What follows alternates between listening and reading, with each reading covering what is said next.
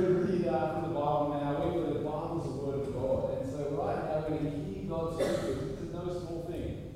That God is going to speak to us now through His Word as it's living at. We're in 1 Peter 3, looking at sentences 13 through to 15. And just come to speak on these two.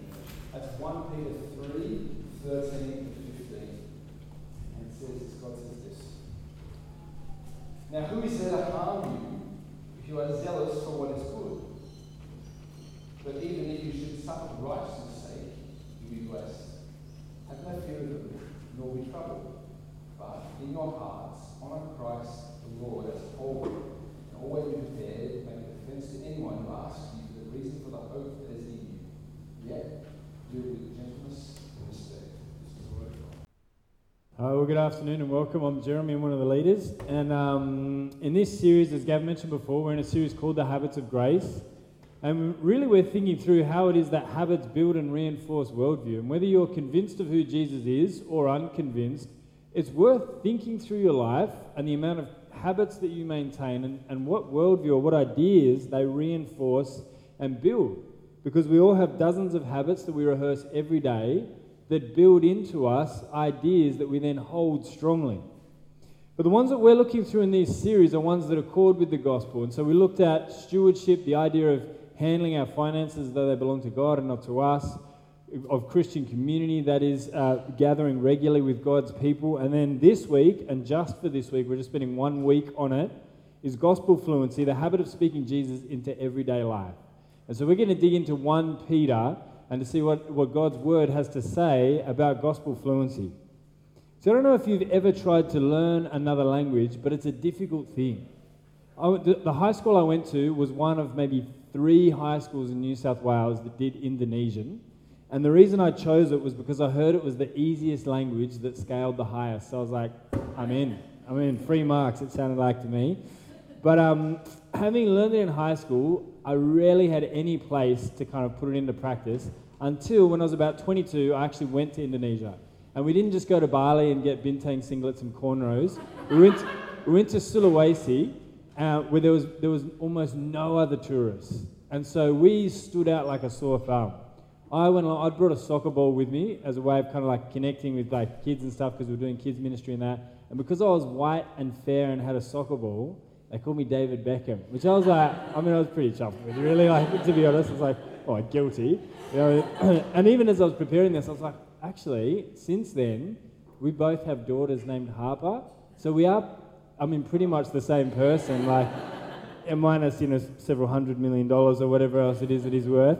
But it was an interesting trip in that sense, because there was a lot of kind of cross-cultural ministry. And it was hard work because very few people spoke English, so my Indonesian was being put to the absolute test. I gave a talk in Indonesian. It was just a short 10-minute talk. And I remember right afterwards, the feedback that our team leader gave me was like, did you know that you speak Indonesian with a Mexican accent? I was like, does that, in a way, am I kind of trilingual now then? Is that how that sort of work? Can I claim that as well? But I just remember it being such hard work because you're even just making small talk was hard because you're double processing everything. You'd think in English, translate it into Indonesian, then speak it, hear something, translate it back into English, formulate a response, and it was just that. And that was just in small talk, day in and day out. I just found myself at the end of the day just exhausted. And I'm introverted anyway, and so I just found myself avoiding social situations or like slowly sneaking away because I just found it tiring. But it's not just me. Most people will tell you, when you go into another context and you're trying to speak another language, even if you were from that country originally and once spoke it fluently, it can be hard work. Becoming fluent in a language is hard work, but they say if you keep at it, what eventually happens is you stop double processing and you start to think in the other language, and that's when you've hit fluency. When you stop having to translate everything, you can actually just think in the other language or even start to dream in the other language. You are then fluent, and you can just speak. Your thoughts are being formulated using the tools of another language. What we're talking about today is becoming fluent in the gospel, translating the lordship of Jesus into everyday life, and to do it and to make it such a habit that it actually becomes natural. That it's not a thing where you're constantly thinking, how can I jam it into this conversation? But as you bring the lordship of Christ to bear on all of life, it starts to become natural where it is that he's supposed to come up in conversation. As you speak to people who need to hear the hope of Jesus, you become fluent in the gospel and able to speak him into everyday conversation. And so I'm going to pray that as we get into the truth of 1 Peter 3, that we'd see how it is that we might grow in gospel fluency. Let's pray. Father, we praise you that the gospel is a message of hope, that it means good news. It's the good news of Jesus who died in our place to take our sin, to make us right before you, that we might be your adopted children, that we might be brought into the family of God, that we might be given life forever. And Father, we pray that we would understand deeply the truth of Jesus, that we might speak of him clearly in everyday conversation. And Father, we pray that you would do this for the glory of your name. Amen.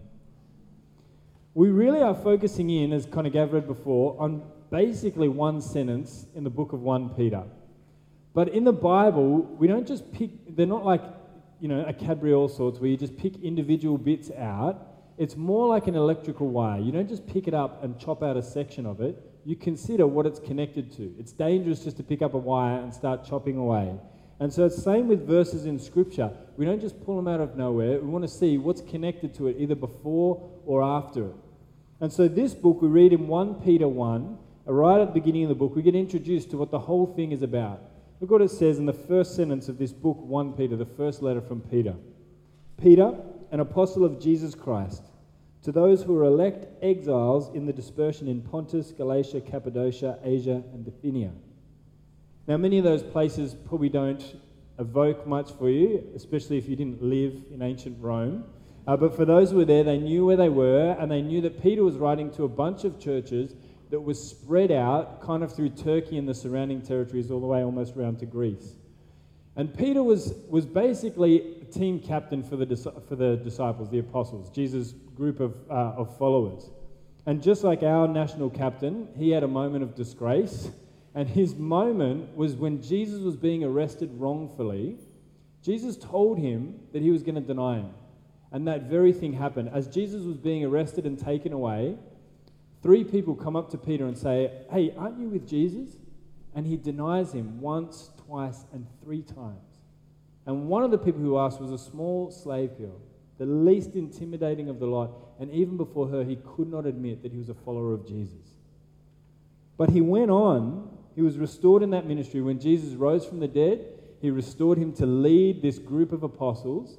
And he went on to not only be unafraid of people's opinions, but unafraid of their fists. He actually went on to be a bold proclaimer of Jesus' word.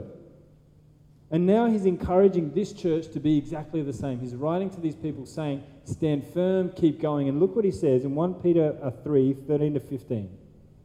He says, "Now who is there to harm you if you are zealous for what is good? But even if you should suffer for righteousness' sake, you will be blessed. Have no fear of them, nor be troubled, but in your hearts honor Christ the Lord as holy." He says here, now who is there to harm you if you are zealous, if you are passionate for doing what is good? And the obvious answer is, well, lots of people. Lots of governments, corrupt governments, don't like do-gooders and whistleblowers. But not only that, Peter knows that there are people who are baying for his blood even while he writes this. So why is he saying, now who is there to harm you? Well, what he's saying, it's rhetorical, right? What he's saying is like, look, if you're in with the God of the universe, really, ultimately, no one can take your life from you. Even if they can in this life, they can't eternally. You are immortal. And it was this very truth that gave him confidence to keep proclaiming the gospel even when he was threatened with death. In the book of Acts, which tells us the story of how the gospel went from this little small town sort of place called Jerusalem out to Judea, Samaria, and then throughout the Roman Empire. We see the beginnings of it in the book of Acts. And in chapter 4, sentence 20, after Peter has been threatened and the group of disciples with him have been threatened, look what it says. It says, so these are the rulers and authority, they called them and charged them, the group of the disciples, not to speak or teach at all in the name of Jesus. But Peter and John answered them, whether it is right in the sight of God to listen to you rather than to God, you must judge. For we cannot but speak of what we have seen and heard. Peter is like, look, you can tell us not to speak about Jesus, but we're just going to do it anyway. We can't help it. This is an ancient version of you do you and I'll do me, and we'll see what happens. He just says, look, you can threaten us, you can beat us, you can imprison us, you've been doing it, but look, we're just going to keep talking about Jesus because we can't not. There is no other name by which people may be saved, and so we're going to keep speaking about him. So if you're going to keep doing this stuff, then you've got to do what you've got to do, but we're going to keep talking about Jesus. You think, man, this is tough. How did he go from being terrified of people's opinion of him to being unafraid of the violence that they could do to him? Isn't that the case? I mean, how is it that the gospel would be able to transform someone like this? To make someone unafraid not only of the opinions of others, but what they can do to them. Isn't it the case that most people are terrified even just of the first one? I saw a little meme on Facebook this week that said, imagine being over the age of 18 and still ordering vodka cruises. Sorry if that's your game, by the way. Like, I have no opinion, I have no skin in this game at all. But the top comment under it was, imagine being over the age of 18 and still caring what people think about you. Which makes me think that that person probably cared a little bit about their vodka cruises and was, a bit touchy about it. But I think that statement is probably the opposite. In fact, I would put to you, maybe you can argue back the other way, but I think there are probably more people under the age of 18 who don't care about what others think about them than over. Babies, toddlers, they do whatever. They will go to the toilet in their pants in public. They don't care, right? They have no opinion on others' opinions. Once you become aware of what people think of you, it really starts to affect your behaviour. I would say there's more over the age of 18 who care about what others think. And Peter was one of them, but once he came to understand the gospel, it completely flipped his world upside down. He started saying things, like it says here in 1 Peter 3:14, and he meant it. It says, but if you should have to suffer for righteousness' sake, you'll be blessed. Have no fear of them. Be not troubled. He went from being worried about what people thought about him to unafraid to die for the gospel, and he did. How? What is it about Jesus that is so transformative that flipped this man's life upside down and continues to flip people's lives upside down? Well, look what he says next. 1 Peter 3:14-15. He says, but even if you should suffer for righteousness' sake, you'll be blessed, have no fear of them, nor be troubled. But in your hearts, honor Christ the Lord as holy. So here's what he's saying. There are two opposite things. He's saying, don't be afraid of them. Being afraid of them is one thing, but the opposite, but the conjunction of contrast is, instead, in your hearts, honor Christ as holy. So he's saying, if you honor Christ as holy, you won't be afraid of this group of people. How does that work? Why is it that honoring Christ as Lord, as holy, would change things? Well, the word holy in the Bible means set apart or different. And so to honor Christ the Lord as holy means to see Jesus not just as another idea or another philosophy or another therapy, but as unique, as different to anyone or anything else. Do you know that Christians in the first century were arrested under the Roman Empire under the charge of atheism? And the reason for it was that they didn't have statues or images of their God. And so the Romans thought, these people don't believe in any God. That's their problem. That's why they're dangerous and risky. But the reason Christians didn't have any statues or images was because they believed that God is holy. He's set apart. There is no one or nothing like him. If you make a statue of him, you actually diminish your vision of God. Nothing made by human hands could sufficiently communicate the holiness of God. God is set apart, he is different, completely other. And so they refused to do it, and they were charged with atheism. But here Peter is saying, set apart Christ, the Lord, as holy in your heart. Uphold him as different. Saying, get a vision of Jesus where he is right-sized, and if you do that, it will cast out fear. And look at what John wrote, the guy who partnered with Peter in that passage that we read out in Acts. Look at what John writes in the last book of the Bible, in Revelation. This is the vision of Jesus that he receives while he's on the island of Patmos.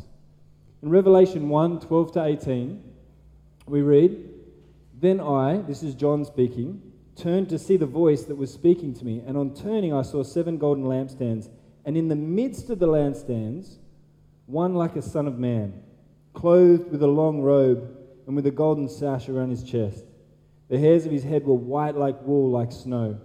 His eyes were like a flame of fire. His feet were like burnished bronze, refined in a furnace. And his voice was like the roar of many waters. In his right hand he held 7 stars. From his mouth came a sharp 2-edged sword, and his face was like the sun shining in full strength. When I saw him, I fell at his feet as though dead.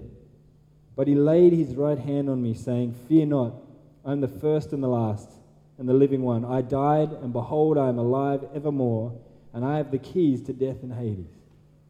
When this is a vision of Jesus as holy, as different, as completely other, as God himself. It says, eyes like a flame of fire, feet like bronze, a voice like a tidal wave, holding stars in his hand, in the other hand holding the keys to death and Hades, the one who says, "I died and I am alive evermore. I have defeated sin and death forever." And John is so terrified by just looking at him. In fact, his face is like the sun shining in its brilliance, such that it burns and scorches your eyes, and he can't bear it anymore, and he falls down as though he's dead. And Jesus says to him, "Fear not." Says to him, "Don't be afraid." When you see Jesus for who he is, and you realize that he is the God who saved you, who then is there to fear? That's what Peter got. I mean, consider the enormity of Jesus, this image of Jesus here. The inescapability of his power. I was on a run one time. It happened to be the Bay. It didn't have to be. Like, there are other places that I run. But and I don't know if I'm the only one who does this, but I saw a plane flying kind of low, and I started to think, oh, that seems quite low. Is that kind of like, am I about to witness like a crash? Does anyone else think that one? Yeah, okay, great. But the other thing that occurred to me then, the next thought was like, if that was happening, I actually wouldn't know where to run. I wouldn't know whether to go forward or backward or left or right. Left or right, I can do that, left or right. I wouldn't know which way to go would be, I'd probably just freeze. Because like at that height, without a normally, I would have no idea where to go that was safe. And then the thought occurred to me, I was like, standing before Jesus on the last day, if you were enemies with him, that would be the feeling. Where could I possibly, this is his world and his universe, where could I possibly go to escape the wrath of God? But here, Jesus says to John, don't fear. He's laid down his life for this guy. John knows that Jesus died for him and set him free. His faith is in Jesus, which means his sin is washed away and he is made new and right before God. And so he can stand before the God of the universe and not fear. And it's this truth that set Peter free from fear as well. And so he can say to this church, look, don't fear. Once you see Christ as Lord and set him apart in your hearts as holy, once you see how enormous he is, you don't need to fear others and what they can do. Once you get a vision of it, you will know that he alone is the one that you live for. Abraham Kuyper, a theologian, put it this way. He said, no single piece of our mental world is to be sealed off from the rest. There is not a square inch over the whole domain of human existence over which Christ, who is sovereign over all, does not cry, mine. That's a vision of the Lordship of Jesus. That's what it means to honor Christ as Lord in your hearts. And once we get this, then we see that fear starts to lose its grip on us. And this is the first element of gospel fluency, seeing that Jesus, in all his glory, seeing that Christ is Lord, means that it casts out fear. Because the truth is, everybody fears something. Doesn't matter how tough you appear, everybody is afraid of something. I was watching a doco years ago called Britain's Hardest Debt Collector. I don't know if there's an official body overseeing who's the hardest debt collector, so I guess you can just throw it out there. But look, it was well hard. And in his little gym was a bunch of equally just hard men. And they kind of, I can't remember why it was, but you get introduced to one of them who's just particularly large. So mixed martial arts fighter, debt collector, standover man, whatever it is, right? And you mean he's just a monster of a man. He's like 6'5", and that's just wide. Right? He's just enormous, this enormous guy. And the backstory to him is he's a fairly troubled kind of soul. And when they're interviewing him, he's indicated he had gashed himself and he pulls apart like the butterfly stitches, which is gross, and it's so deep you can almost see daylight on the other side. So it's just full on. But he's just a monster of a man. But they kind of get to his story of how it is that he got into this kind of area of like, mixed martial arts and also, debt collection, all that kind of stuff. And he talks about that when he was a kid, he had a stepbrother who tormented him, and made him feel afraid near constantly. And so he decided that he was never going to feel like that again. That every time he felt fear, it took him back to being that little boy who was afraid of his stepbrother, and he decided, I never want to feel like that again. So he built himself up to be as hard as he possibly could be. But even now as a grown-up, it continued to torment him, and every time he felt afraid, he went back to being that scared little boy. And as I watched the doco, I realized, it doesn't matter who you are, everyone's afraid of something. Everyone is. I don't know if you've thought about this, but so much of human behavior is driven by what we fear the most. In fact, it can be said that human behavior is driven really by the desire for four things. We either want power or control or approval or comfort. And we want those things because they're the answer to our deepest fears. If you fear powerlessness like that guy did, if you fear humiliation, what do you want? You want power. You want people to respect you, to fear you. If you fear rejection, what do you want? You want approval. You want some tangible sign that I'm a good person, other people have testified to it. If you fear responsibility and stress, you want comfort and ease. If you fear uncertainty, you want control. You want to know, I can absolutely control every single outcome and I'm ready for it. But the truth is, none of these things bring us wholeness in life. And all of these things find their answer in Jesus. Once you understand that Christ is Lord over all, that He's dealt with your biggest problem, your sin and rejection of God, and now you are made new in Jesus, then everything else comes under Him. If you fear humiliation, then Christ is your answer. For in Him you're immortal, and even though your days on earth are numbered, your days in heaven aren't.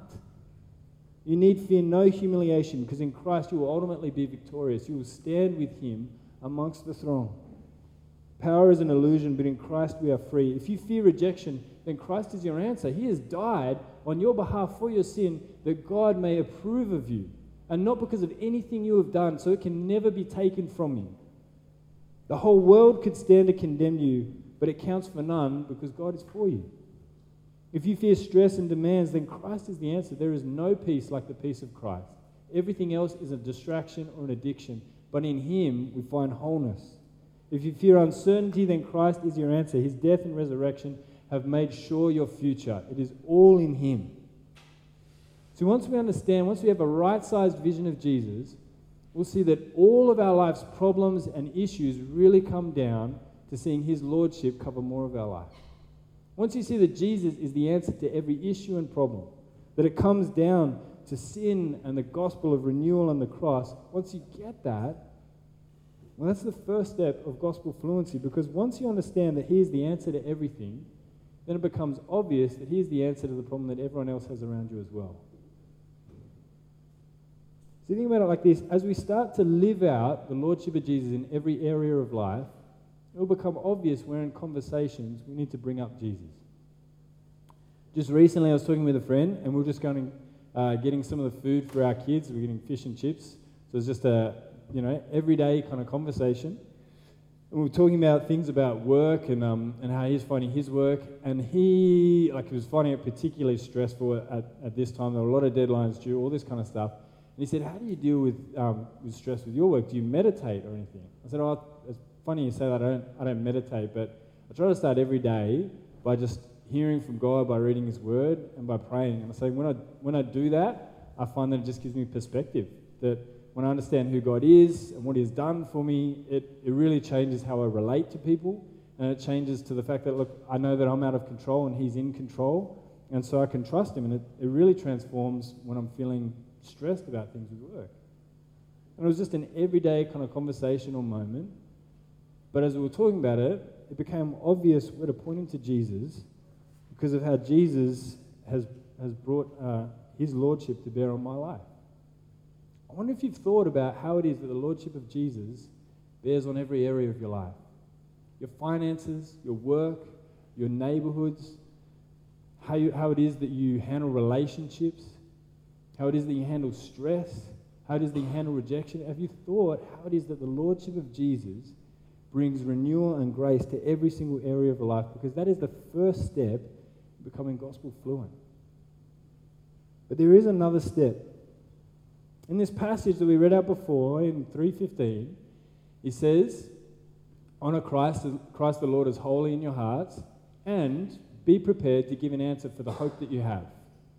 So he says there are two things, two elements. Set apart Christ as holy, and then be prepared. Get a right-sized vision of Jesus. That's the first step. Without that, you can't short-circuit it. But then also prepare. Be ready to give an answer for the hope that you have. Because it is the case, often, that we find ourselves on the back foot. Even if you're someone who loves Jesus, who is growing, who every year on year, Jesus' Lordship is just covering more and more of your life, it can be the case that you just find yourself on the back foot when the moment comes in conversation. Years ago, when I was in a staff room, it was myself and 3 others, and I knew all of them had real objections to Christianity. And they all knew that I was a Christian myself. And there was a newspaper, one of the teachers would get the newspaper sort of delivered every day to the office, and on the cover of it was a story, this is a long time ago, so this is going to show my age, but Sophie Delezio, who's 17 now, had just been hit with a series of tragedies that were completely out of her control. I think a car had crashed through the front wall of the family home, and was followed up by a bunch of other things. So she'd just been put through the ringer, and she was just a little girl. And one of the teachers read out the headline, and then said, "When I see stuff like this, it just makes me think there is no God." And it was almost, it wasn't, but it was almost as if on cue, and they all kind of went like this, as in like, "What do you think about that, God boy?" And I just froze. And I kind of said nothing, because that would have been so uncomfortable, but whatever it was, I didn't really answer the question. I just found myself on the back foot. I just wasn't prepared. I mean, I feel like I understand and know the Lordship of Jesus. I've thought about how that bears on the issue of suffering, but I just wasn't ready to explain it in a way that was going to be with gentleness and respect, and in a way that would be understandable. It is the case that you are to prepare. We need to be ready to give an answer for the hope that we have. There will be times when it's just spontaneous, but there are other times where we really need to think through, open the Bible, and think about what are the biggest questions that maybe I haven't looked into, or that my friends and family actually have to Jesus. How is it that I would answer them clearly and gently and respectfully? We need to be prepared. Now, you might be sitting here thinking, well, that sounds very salesman-like. So what, like now you're preparing like a Jesus elevator pitch, like where you can get your 3 points out in under 2 minutes? But I think preparation goes with love. And if you don't believe me, just think about a best man speech at a wedding. When old mate gets up and is half full of skewies and is put nothing down. He's banking on the fact that he's quite funny off the cuff, and gets up and offers the first gag, and it sort of goes flat. And so panicking, he starts to pull out some horrific stories, and before you know it, it's a 21st speech at a wedding, which is completely the wrong vibe. And then he realizes he's way overcooked it. Everyone's feeling stressed or sweating or just gripping the edge of their seats. So he decides to wrap it up by saying, "Nah, but seriously though, Davo's the best bloke ever, and honestly, anything you ever need, he's always there." It's all the superlatives, anything ever, always, and just throwing it out there, which is way overshoots it in the other direction, and then sits down. And the big problem with that is that oftentimes they're the best men because they really are best mates. And if you sat down and thought about it, he'd be able to say articulately why he respects this guy. But when you get up off the cuff, oftentimes what comes out is just trash. And it's often the case in terms of sharing the hope that you have. You need to think through, how would I say this clearly and helpfully? And it says here, with gentleness and respect, considering other people's worldview, considering their backgrounds or what they've been through, how it is that you would speak clearly. Peter says, "Honor Christ the Lord as holy in your hearts, and be prepared to give an answer for the hope that you have." Prepare, think, read, learn from people who are more articulate than you. Pick up books, study, ask others. You might be able to speak the gospel into everyday life. And so with this, landing this, there really are two things that I think are where this text leads us to apply. And the first one would be this. I think the battle for gospel fluency starts with another habit that we've talked about, and that's daily reading and prayer.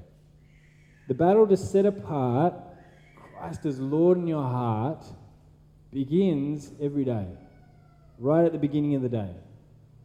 We are living in what one person has described as digital Babylon. That is, that most people in this room would watch somewhere in the order of 2,500 hours of secular narrative every year. That's kind of a mid-level kind of effort. Some will be more, some will be less. Now, if you are at every single Sunday gathering here and every small group every week, at best, you're probably clocking up somewhere near maybe like 200 hours. That is not going to be enough, is it? If you just do simple math on it, that is not going to be enough to have an overwhelming vision of Christ as holy. It's going to take more. And so the battle for gospel fluency, a habit of speaking about Jesus in everyday life, begins first thing of the day usually.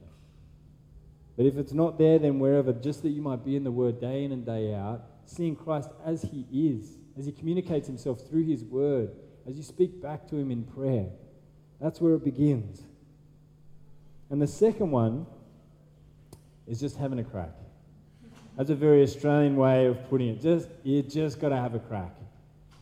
You can see that, like I know in the passage it says, be ready to give an answer for the hope you have. It makes it sound like someone's going to come up to you one day and go, please, sir, could you tell me about the hope that you have in Jesus? I've been a Christian for like 18 years. It's not happened yet. I don't know if it's happened to you, but I don't think the day is coming. But there are opportunities in every day. I mean, every day we're talking about the things that matter to us most, and Jesus is the answer to all of them. And every day there are opportunities. You just got to put it out there. And so this is the challenge that we're putting out to the church. On Easter, that's when Burwood Public Gatherings launch, and so to sync up with them, for the first series of the year, right after Easter, we've got a series for 3 weeks called Questions for God. And so what we want you to do is to give you 1 week to go and ask the question as far and wide as you possibly can. If you had one question for God, what would it be? It's that simple. Just put it out there. Peter says, don't worry about getting beaten up. That's probably not going to happen anyway. Just have a go. In the movie years ago called Three Kings, there's a line in it where he says, do the thing you fear the most and you get the courage afterwards. That's how it works. Don't wait till the right time. Just throw it out there and see what happens. And then what we'd love to do is on the Facebook group to gather up all the responses, and the top 3 questions that people have are the top 3 that we're going to answer. And we don't want to assume what people's questions are. We want to genuinely ask and to genuinely know what questions or objections people have regarding God. And so this is the challenge over the week, to put that question out there to as many as you can and to see what comes of it.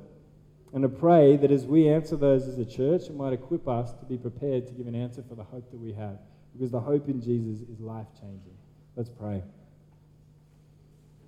Father God, we pray that just as Peter, we would have a vision of the holiness of Jesus, our King and Saviour, the one whose blood was poured out on our behalf, and that we might be able to see Him rightly.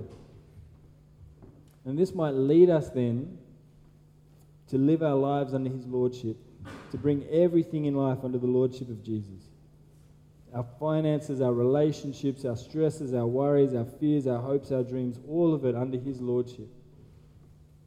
And that as we do this, that it may be obvious how to point others to Jesus as well as they look for answers to life's biggest questions.